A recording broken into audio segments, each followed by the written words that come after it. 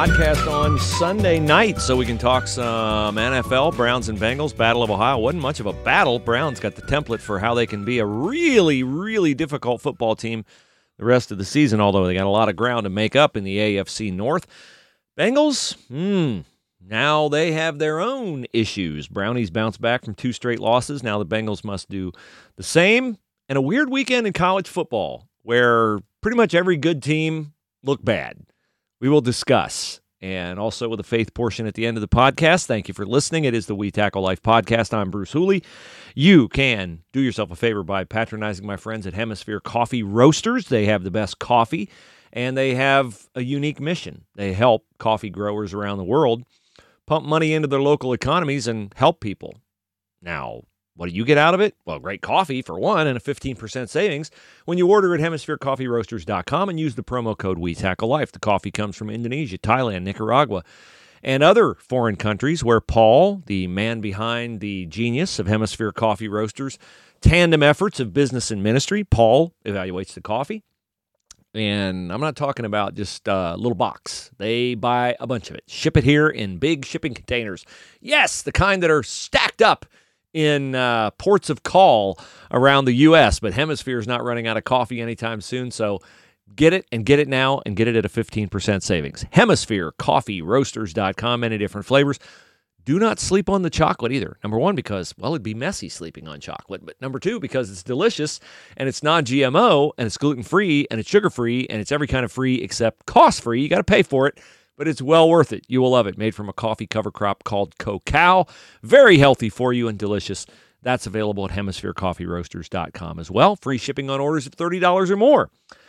Let's start with the Buckeyes. Wow, 26-17 against Nebraska. Now, Nebraska is eventually going to beat somebody, but there's like a level of somebody Nebraska can beat, and Ohio State is above that level. Although I will admit, when C.J. Stroud fumbled the ball late in the game, I was like, wow, this could happen. Then, of course, Ohio State dove on the fumble, and they got their 4th field goal from Noah Ruggles, and they're 9 points ahead, and it wasn't going to happen for Nebraska on this day. But there for a while, it was like, what is going on? Why can't Ohio State run it? Why is Ohio State throwing it 54 times? What is with the 2 interceptions from C.J. Stroud? And how is Nebraska sticking around in this game? But they did. Kudos to them. I think it'd be a mistake for them to fire Scott Frost. First of all, Scott Frost wants to be there. Who else wants to be there as much as Scott Frost? Who's as invested in Nebraska as Scott Frost is? What do you think, he forgot how to coach? People, I say this all the time. I even said it of Greg Schiano. Coaches don't get stupid. Now, sometimes they just don't work where they are. Harbaugh is not working at Michigan at the level Michigan expects Harbaugh to work, given Harbaugh's salary. But Scott Frost at Nebraska, you're not going to do any better than him.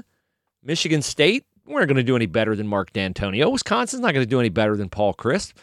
Illinois is lucky to have Brett Bielema. Look at Beals. He won another game against Minnesota, which that's not good for Ohio State that Minnesota lost, because now Ohio State's best win is over who?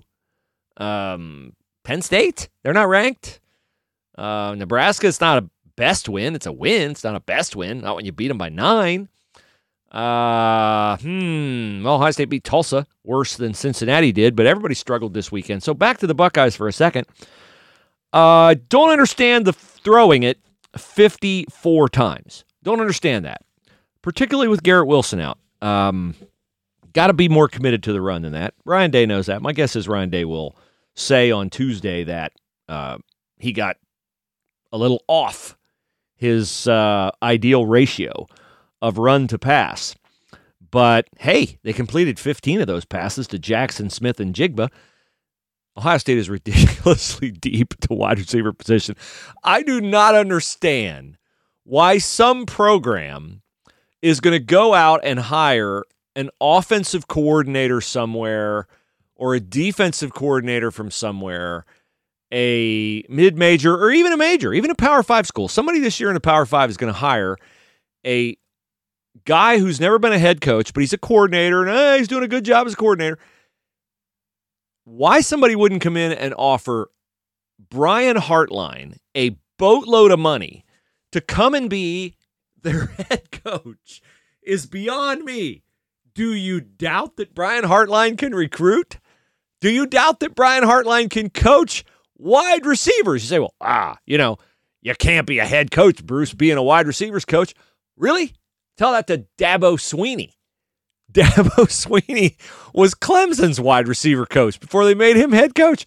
Somebody ought to pay Brian Hartline like $4 to $5 million to go in and coach their team, because this guy can recruit and he can coach. And Jackson Smith-Njigba, just the latest proof of all that. 240 yards receiving for this true sophomore. He leads Ohio State in receiving and in yards per catch and in yards per game. Of course, the 240 helps that, but 50 catches, 888, 98.7 yards a game, and 17.8 yards a catch. That's nuts. Garrett Wilson sat out. I'm not going to say they didn't miss him. Of course they missed him. Garrett Wilson's a tremendous player. But Ohio State, this is the problem.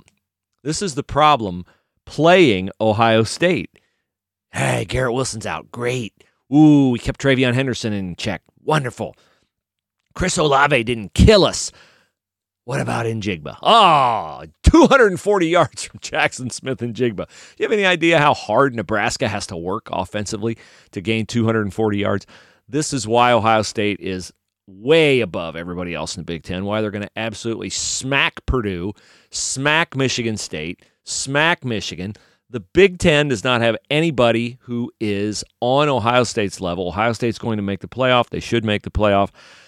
I think they had issues in the playoff when they encounter an offense that can score like theirs, or a defense like Georgia, which I just don't know that Georgia's defense is one that Ohio State could get after and expose. They could. They might. It wouldn't surprise me. It wouldn't shock me.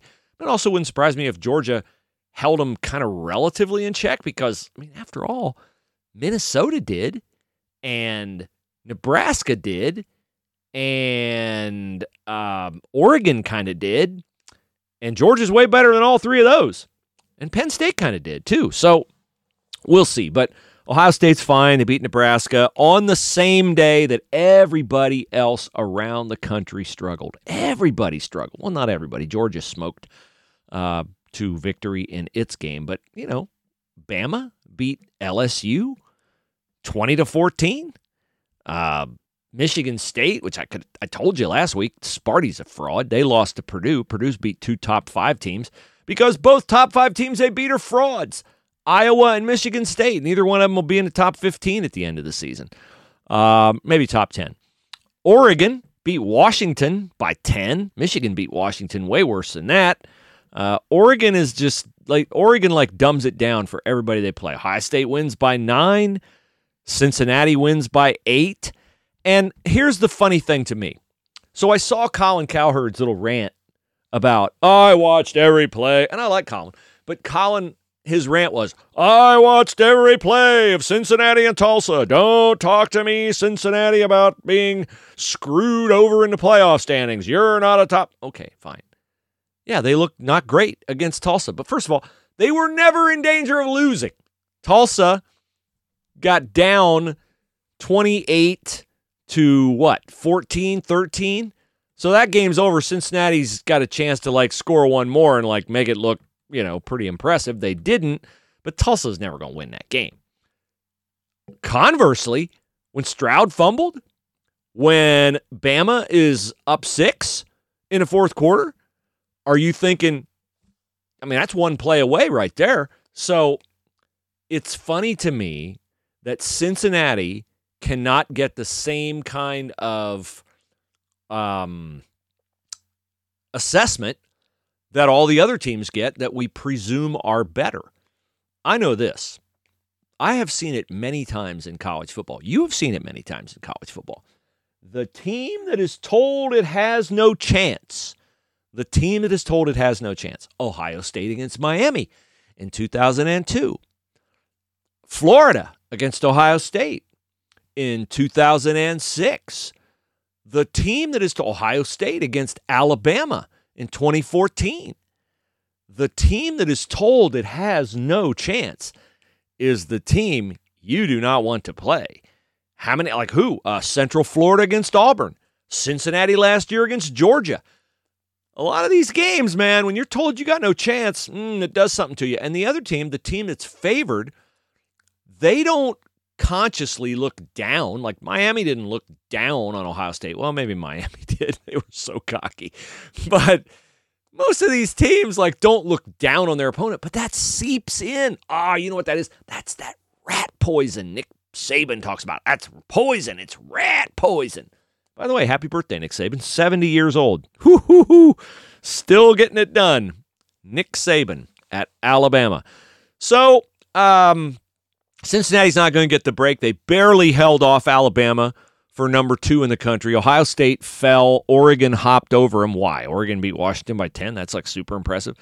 I would say beating Nebraska at Nebraska is harder than beating Washington at Washington. Washington's fallen off a cliff here recently. But everybody looked kind of in college football this week. Michigan didn't look Michigan beat Indiana 29-7. I'm kind of surprised at that. 9th ranked Wake Forest. Man, Wake Forest is 9th in the country. That's the old joke. What kind of country are we if Wake Forest is 9th? Notre Dame beat Navy. Toughest Navy defense I've ever seen. Lou Holtz would say that was a bad Lou Holtz. Oklahoma State, 11th in the country. They beat West Virginia 24-3. We got the big hoo-ha showdown in the Big 12 this week. Oklahoma against Baylor. Neither one of them can play a lick of defense. And 14 Texas A&M over Auburn, 13-20-3. So nothing too earth-shattering in college football except for Purdue's win over Michigan State. Now, here's the thing with Purdue. They're going to throw it. 3:30 kick against Ohio State. You're probably going to get out of there about 7:15. Ohio State's going to try to establish the running game. Michigan State, they ran it okay. Kenneth Walker had, an okay game. 23 carries, 146 yards. I guess that's better than okay, but he only had 1 touchdown. So Purdue, it was back and forth. Purdue kind of kept Kenneth Walker from killing him. Can Purdue keep Travion Henderson from killing him? I don't know, maybe. If they do, and Aiden O'Connell's on, I mean, the guy completed 40 of 54 passes against Michigan State, and you say, wow, that's really good. Well, that's only 4 more passes than C.J. Stroud completed with 54 attempts against Nebraska. So Purdue throws it short. David Bell had 11 catches for Purdue, 217 yards against Michigan State. A lot of run after catch, not so much throw it down the field. I can't believe Purdue can beat 3 top 5 teams in a year, 2 of them on the road. But we'll see. We'll see. Certainly, Ryan Day this week will be talking to all these Ohio State players and all the Ohio State media. I know how this is going to work. They're going to find, is there anybody on this team that played back in the Dwayne Haskins, Rondale Moore nightmare game at Purdue? Probably, because Haskins played that game as a redshirt sophomore. Then we had 2 years of Fields and a year of Stroud, redshirt sophomore, redshirt junior, redshirt senior. I don't know. There's probably some Buckeye on the team in his 6th year. Tuff Borland. No, I'm sorry. Tuff's not on the team anymore. Probably some Buckeye on the team who's on the 6-year plan. He's on the never goes away plan. Seems like he's in his 8th year. Oh, they'll get him to say all about how, I remember went over there to Purdue and Purdue owes us. Yeah, Purdue, we owe Purdue. And they'll bring back the ghost of Ryan Kerrigan and Terrell Pryor, all that. So Ryan will bring up all the Purdue. And honestly, Purdue beat Ohio State. Purdue's beat Ohio State more than Michigan has. But I wouldn't expect it to happen again this week. So that's where we are. Buckeyes drop down in the poll with Oregon hopping up to number 4. Purdue 3:30 kick on Saturday. Hey, Ohio State basketball starts on Tuesday. Did you know that? Ohio State basketball starts its season at home on Tuesday against Akron. Tip-off 6:30. Don't be late. Buckeyes, will Kyle Young play? Will Justice Suing play? Don't know. I'm anxious to get a look at Malachi Branham. Anxious to get a look at Joey Brunk and Jamari Wheeler. Anxious to get a look at those guys, the transfers, the graduate transfers, or I don't know if they're grads, but they're in here from Penn State and Indiana. And we'll see how the rotation shakes itself out. Anxious to see if Jimmy Sotos can add anything this year. Anxious to see the new, hopefully improved Michie Johnson. And, yeah, I think Ohio State basketball is going to be pretty good. Big Ten is going to be a meat grinder. Big Ten in basketball is so much better in terms of quality than the Big Ten in football. It's not even close. It's not even close. The Big Ten in football is Ohio State and 13 wannabes. The Big Ten in basketball is a rock fight every night in the Big Ten. So Buckeyes with Chris Holtmann entering year 5, and we'll see how that goes. You know how it's going to go if you are named in a legal action. It's going to go poorly if you don't have a great attorney. Fortunately for you, I can steer you to one. You know who? Willis Spangler Starling. They're my firm. They ought to be yours. Willis Spangler Starling's firm is expanding. It's growing, but it's growing smartly. Not, hey, let's just get bigger because we can. No. They're strategic, and they are always making sure that they never lose that personal touch that they have with clients. Will's estate planning, probate, personal injury, Social Security disability, employment law. Those are the biggies. They specialize in those, but they can handle any case that you have. They will take some cases on contingency, and they will do some on a flat fee basis. So call them, tell them you heard about them on the We Tackle Life podcast. Their website is willisattorneys.com. willisattorneys.com. Truman Boulevard in Hilliard, just north of the Mill Run, Home Depot, Target area. willisattorneys.com. I love being involved in high school football. You might say, well, you've covered Ohio State, you've covered the Browns, you've covered Super Bowls, Final Fours, national championship games. What, Bruce, is cool, fun, or even worth your time going to a high school football game, sitting in the teeny tiny press box with no food, no internet, keeping your own stats, running around on the field afterward like a madman trying to track down a coach, players, and the opposing coach? I'll tell you, they're happy to see me. And it's not that I don't enjoy going to events where they're not happy to see me, which would be pretty much any pro sporting event. They'd just as soon get the heck out of Dodge after a game. But I think that the thing about sports, high school sports in Ohio, that I enjoy so much, and this is true in any state, but this is the only state I've covered high school sports, is the community around high school sports. It's really cool to see how towns get behind a team, to see how schools get behind a team. And that's just neat to me. I drove to a place I'd never been Friday, Eaton, Ohio. I covered Eaton and Milton Union football. It was a 13-12 game. I felt horrible for those kids from Milton Union that they didn't win that game. I'm thrilled for Upper Arlington and New Albany and Pick Central and Pick North and Big Walnut that are playing still and entering into the regionals.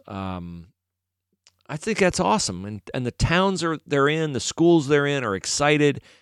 And we got some really good high school football in Central Ohio and Western Ohio. Keep your eye on teams like Marion Local in Division 7, Coldwater in Division 6. Tri-Village is good. They got a really neat young man named Reed Ware, who's a sophomore speedster. He's not a Division 1 kid. Well, he might be a MAC kid, but he's not an Ohio State type kid, but he's a great football player. Plays both ways.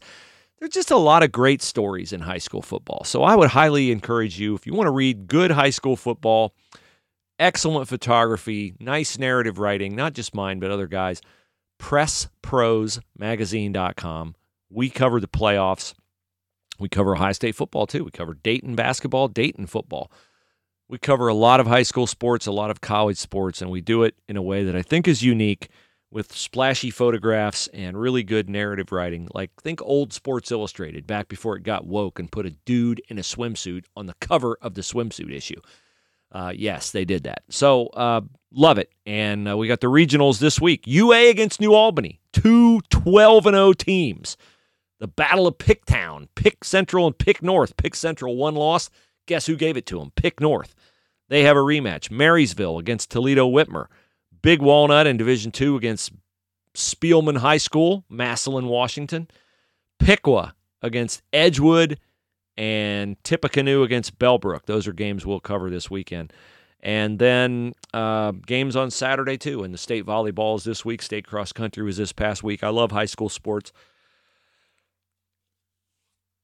And hopefully you'll take in a high school game or watch it on Spectrum or wherever. But it's a lot of fun for me to watch it, and I think you'll enjoy it, too. I want to shout out the high school athletes for a little bit. Here's a little note on the high school football playoffs. We have 7 divisions, 4 regions in each division.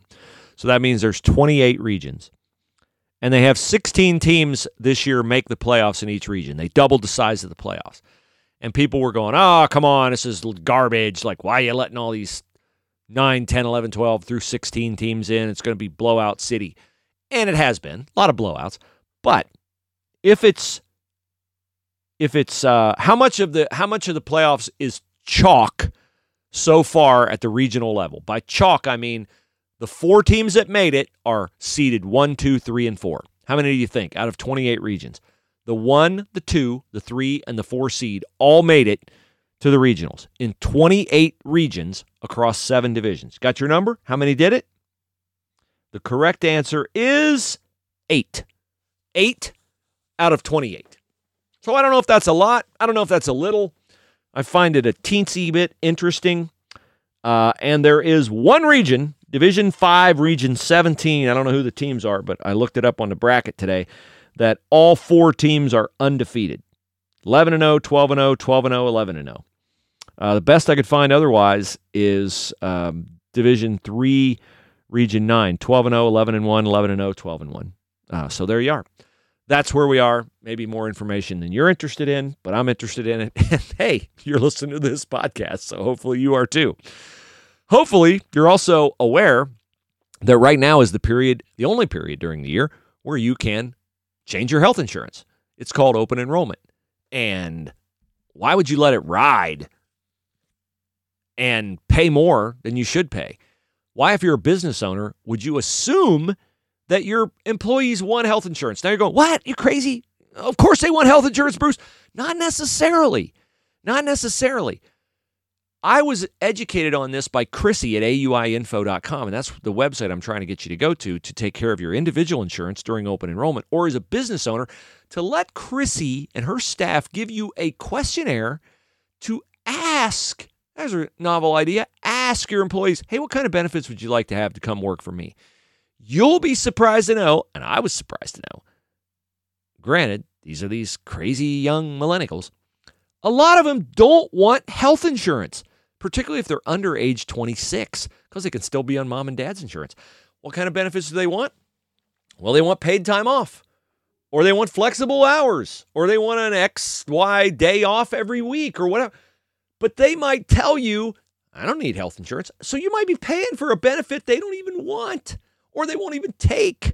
And you won't know unless you ask them, and you won't ask them unless you go to auiinfo.com and have them give you the survey to ask your employees, what do you want? They'll make you a better, smarter, cost-efficient business owner.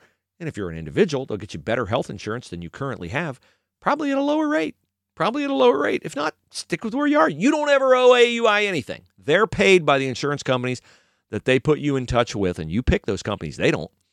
And so AUI is free. I buried the lead. AUI free. AUiinfo.com. auiinfo.com. Free service. Take advantage of it.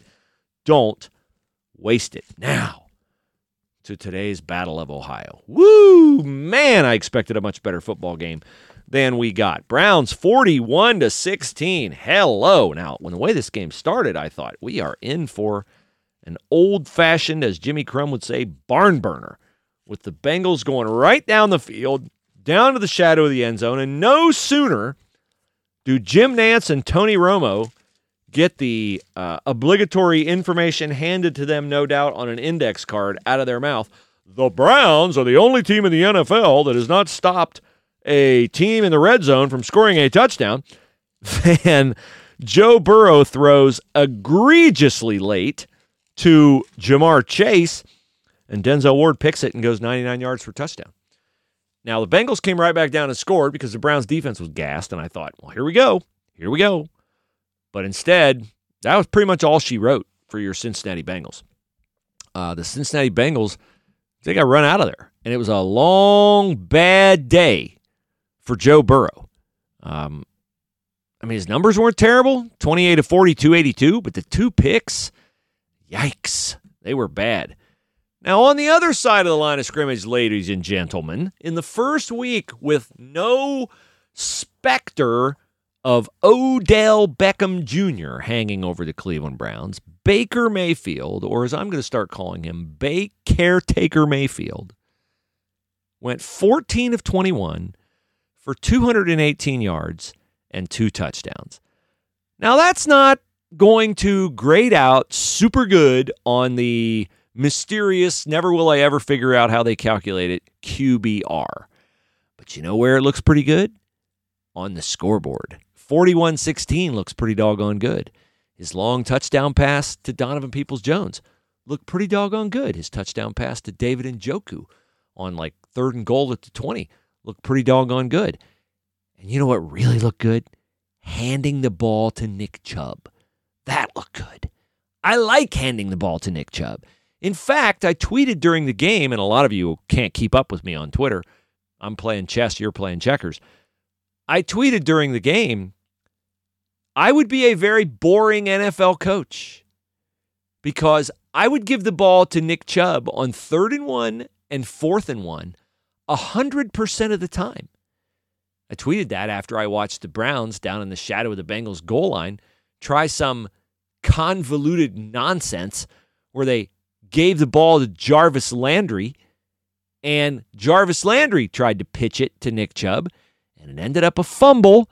Nick Chubb recovered it because Nick Chubb is fantastic, and the Browns got a field goal. But ladies and gentlemen, please hand the ball to Nick Chubb, and if and when he comes back, sprinkle in some handoffs to Kareem Hunt, who runs, I think, more violently than any other back in the National Football League. And let Baker Mayfield be Caretaker Mayfield and not throw the ball ever more than 25 times.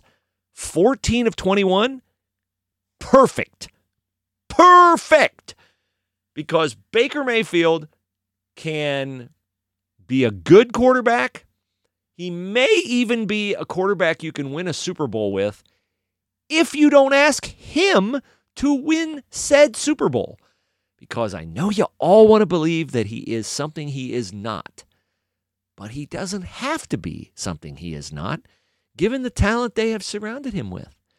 And I know that y'all were excited about Odell Beckham being here, but Odell Beckham is a guy who does not care, first and foremost, about winning. Now, I sometimes wonder about Baker in that regard, with all his progressive commercials and his underwear commercials with Tigers and Rolls Royces and some of the other nonsense that he traffics in. But winning in the National Football League is hard. Ask the Buffalo Bills, who got Urban Meyered today. Winning in the National Football League is hard. You don't have time to be thinking about other things, axes to grind, grudges to repay, this, that, and the other. Do it as simply as you can. And as simply as the Browns can do it is to hand the ball to Nick Chubb. And when he's back, Kareem Hunt. And mix in some passes to all your tight ends and your receivers who are more than adequate without Odell Beckham hovering over the entire organization like a ominous cloud. Okay? So it's not a mystery to me that the Browns played freely, spared the weight of Odell Beckham being around. That was a bad idea to get him, and it's a great idea to get rid of him, but I would not have released him, as I said this past week. I would have put him on the will not play because he's a knucklehead list. Or as I said earlier, send him to the Isle of Perpetual Tickling. Anybody know where that comes from? I can tell. I want to know if you email me. That'll show me something. If anybody can tell me, where does the Island of Perpetual Tickling reference come from? Send it to wetackleife@gmail.com. There's got to be a Christian dad out there who knows where that comes from. The island of perpetual tickling. But good win by the Browns. Bad performance by the Cincinnati Bengals. The Brownies now are 5-4. That was a must win. Had to have it. Couldn't go to 4-5 at the halfway point. And now we'll see. They're at New England. Will Odell Beckham be across the line of scrimmage from them? Then they get the Detroit Lions at the Ravens. And then weirdly, they have an off week, and then they turn around and play the Ravens again. They play the Ravens on a Thursday night, have an off, like the mini bye, and then they turn around and play the Ravens again. You're sad to report your Detroit Lions are 0-8. 0-8. As for the Cincinnati Bengals, now 5-4 as well with the Cleveland Browns. They have not at all built on that majorly impressive road win at Baltimore. They now play at Las Vegas against the Raiders and then get the Steelers at home and the Chargers at home. So the Bengals next 3 weeks, that's a tough steak to chew on because the Raiders, while they are a train wreck with the Henry Ruggs situation and the John Gruden situation, Derek Carr can be pretty phenomenal from week to week. We'll see, but the Bengals got to figure it out. They didn't have it figured out today against the Cleveland Browns, and that was a disaster from the minute Denzel Ward intercepted that pass and ran it back 99 yards for a touchdown. Now, in the faith portion of the podcast today, I would like to share with you a story from the upper room the night before, the day before Christ was crucified. I have heard this account of the upper room many times, but I never noticed today one little word in the account of the upper room. It's the smallest, relatively smallest word you can have in a sentence. It is 2 letters, but it reveals the heart of Christ, and it grabbed a hold of me today because I felt the conviction of being not very Christ-like lately. So here is the scripture reference. So it says, this is John 13. It was just before the Passover feast. Jesus knew that the time had come for him to leave this world and go to the Father. So he knew he was going to be crucified. The next verse, having loved his own who were in the world, he now showed them the full extent of his love. Okay, so how's he going to do that? How's he going to show them, the disciples, how perfectly he loves them? Verse 2. The evening meal was being served, and the devil had already prompted Judas Iscariot, son of Simon, to betray Jesus. Verse 3. Jesus knew that the Father had put all things under his power, and that he had come from God and was returning to God. So he got up from the meal, took off his outer clothing, and wrapped a towel around his waist. After that, he poured water into a basin, and he began to wash his disciples' feet, drying them with the towel that was wrapped around him. So this is a familiar story. You probably, if you've spent any time at all in church, know the story of the upper room where Jesus washes the disciples' feet. He takes the posture of a servant. He does what a servant in those times would do, washes the feet of the people at the meal. The word I took note of was the first word in verse 4, the word so.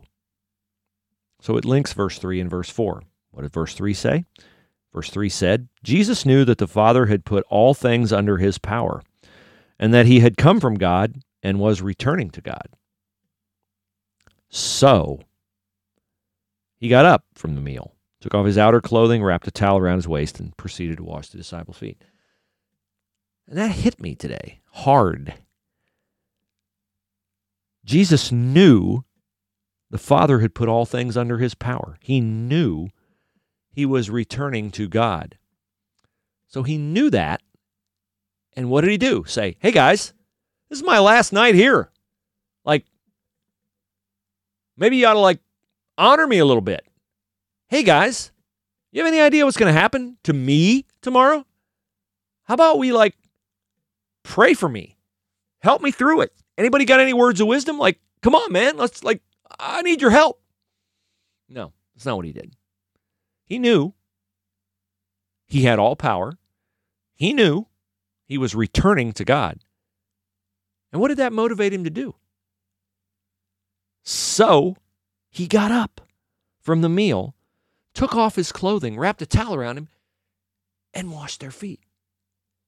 His last act with his disciples before being grabbed, taken away, beaten, scourged, spit on, insulted, stripped naked, nailed to a cross and crucified, his last act, knowing that everything on earth was under his control and that he was returning to the Father, his last act was to serve. To serve. That blows me away. And he underscored it when he got into this conversation with Peter. Because Peter, when he goes to wash Peter's feet, Peter goes, "What are you doing? What are you doing?" And Jesus said, "You don't know, you don't really understand what I'm doing now, but you'll understand it later." And Peter goes, "Hey, I know the pecking order here. Like, you're the Son of the living God. You ain't washing my feet. Like, I'm not worthy to have you wash my feet." And Jesus says to Peter, "Unless I wash you, you have no part with me." Unless I wash you, you have no part with me. Saying, I have to serve you, Peter. I have to wash you here as a metaphor for what's coming tomorrow. I'm going to wash you in my blood. I'm going to cleanse you of your sin by dying in your place for all the stupid, impetuous, braggadocious, egotistical things you've done and Bruce Hooley's done and everybody else in the world has done. I'm going to die for that, to take the blame for that. And you can't have that washing, that cleansing, that forgiveness unless you let me do it. And then you claim it as your own. Thank goodness he is not geared like me, because I'd be like, hey, somebody get like the best pizza, and somebody go get me a Costco chocolate cake, and somebody go get me like a coconut cream pie from the Dutchman. This is my last night here. Take care of me. Enough about you. What about me? I need your help. That's not the mind and heart of Jesus. And so why did that convict me? Well, true confession time. You know, I have 3 girls. I've been lately having a little issue with how, well, I'll say one of them, just to give them some anonymity, because it is just right now at the moment, it's kind of one and a half of them. They get a little demanding from time to time, little demanding. Okay, like just they got their things, and I'm glad they have their things. And sometimes the tone of voice gets a little out of kilter, and they confuse what they would like to do with what they need to do. I need to do this. And I get a little hurt by that at times. I'll admit it. I get a little hurt because I get a little frosty. I get a little frosty about that. And I get frosty because I don't think I'm sensing the proper respect for their mom and, yes, for me. And I've been thinking to myself, it's biblical that you respect me. And how can I communicate that? Because I'd like to have a little more respect. A little more respect. I know I'm due that as their dad, right? I know their moms do that as their mom. A little more respect. And I read that scripture this morning. And our pastor, shout out to Pastor Rob. Pastor Rob asked a very simple question today. He said, who are you loving like Jesus loved? And I thought, wow. Like, that's a really simple question, right? And I mean, the answer should be, well, everybody. Like, I mean, hey, man, I'm a Christian, right? I'm like, Christ died on the cross for me and forgave me. And I'm compelled to love everyone as Jesus loved. And he asked it like, who are you loving like Jesus loved. And I was like, whoa, I got to take inventory here and go through my relationships. And I landed on this one relationship with the child that I'd like to, have the respect card played a little more. And I thought, funny, I've read all through the Gospels. I don't ever remember Jesus playing the respect card. I don't ever remember Jesus playing the, don't you know who I am? I mean, like so I got this coming to me. Like a lot of times he gave, dire forecasts like, hey, a day is coming when, you need to sort this stuff out because the consequences of not are dire and eternal. But particularly with people closest to him, the disciples, sure, he had harsh words for people who were steering others astray and keeping them from seeing the kingdom of God. That's who Jesus had harsh words for, because he sensed the Pharisees and the Sadducees he knew they were misleading people. He knew they were lying to people. He knew they were taking people down the wrong path. That he got very upset about. But to the people like his disciples who were just thick and slow and not understanding and egotistical, and they were a lot of times in it for themselves, he never played the, you know what, man, Peter, you better respect me, dude. Like, I'm washing your feet. Like, you better, thank me for this, Peter. He didn't do that. And I can't do that either. Doesn't mean I'd allow my kids to disrespect me, of course. But my response to that has to be out of love because, hey, look, there's a right way and a wrong way to talk to your father. Let's be careful to be biblical. And I'm going to try to love you like Jesus did. And I'm going to ask you to do the same because that's what Jesus asked you to do, not because I'm asking you to. So there's a way I can respond to my kids that is Christ-like. And unfortunately, there's a way that I respond to my kids that's Bruce-like. And the latter is not good. Or certainly not as good as the other option. So that's what I have for you today in the faith portion of the podcast. I hope it's good for you in a sense of your relationships and maybe to get you to think about, who are you loving like Jesus loved?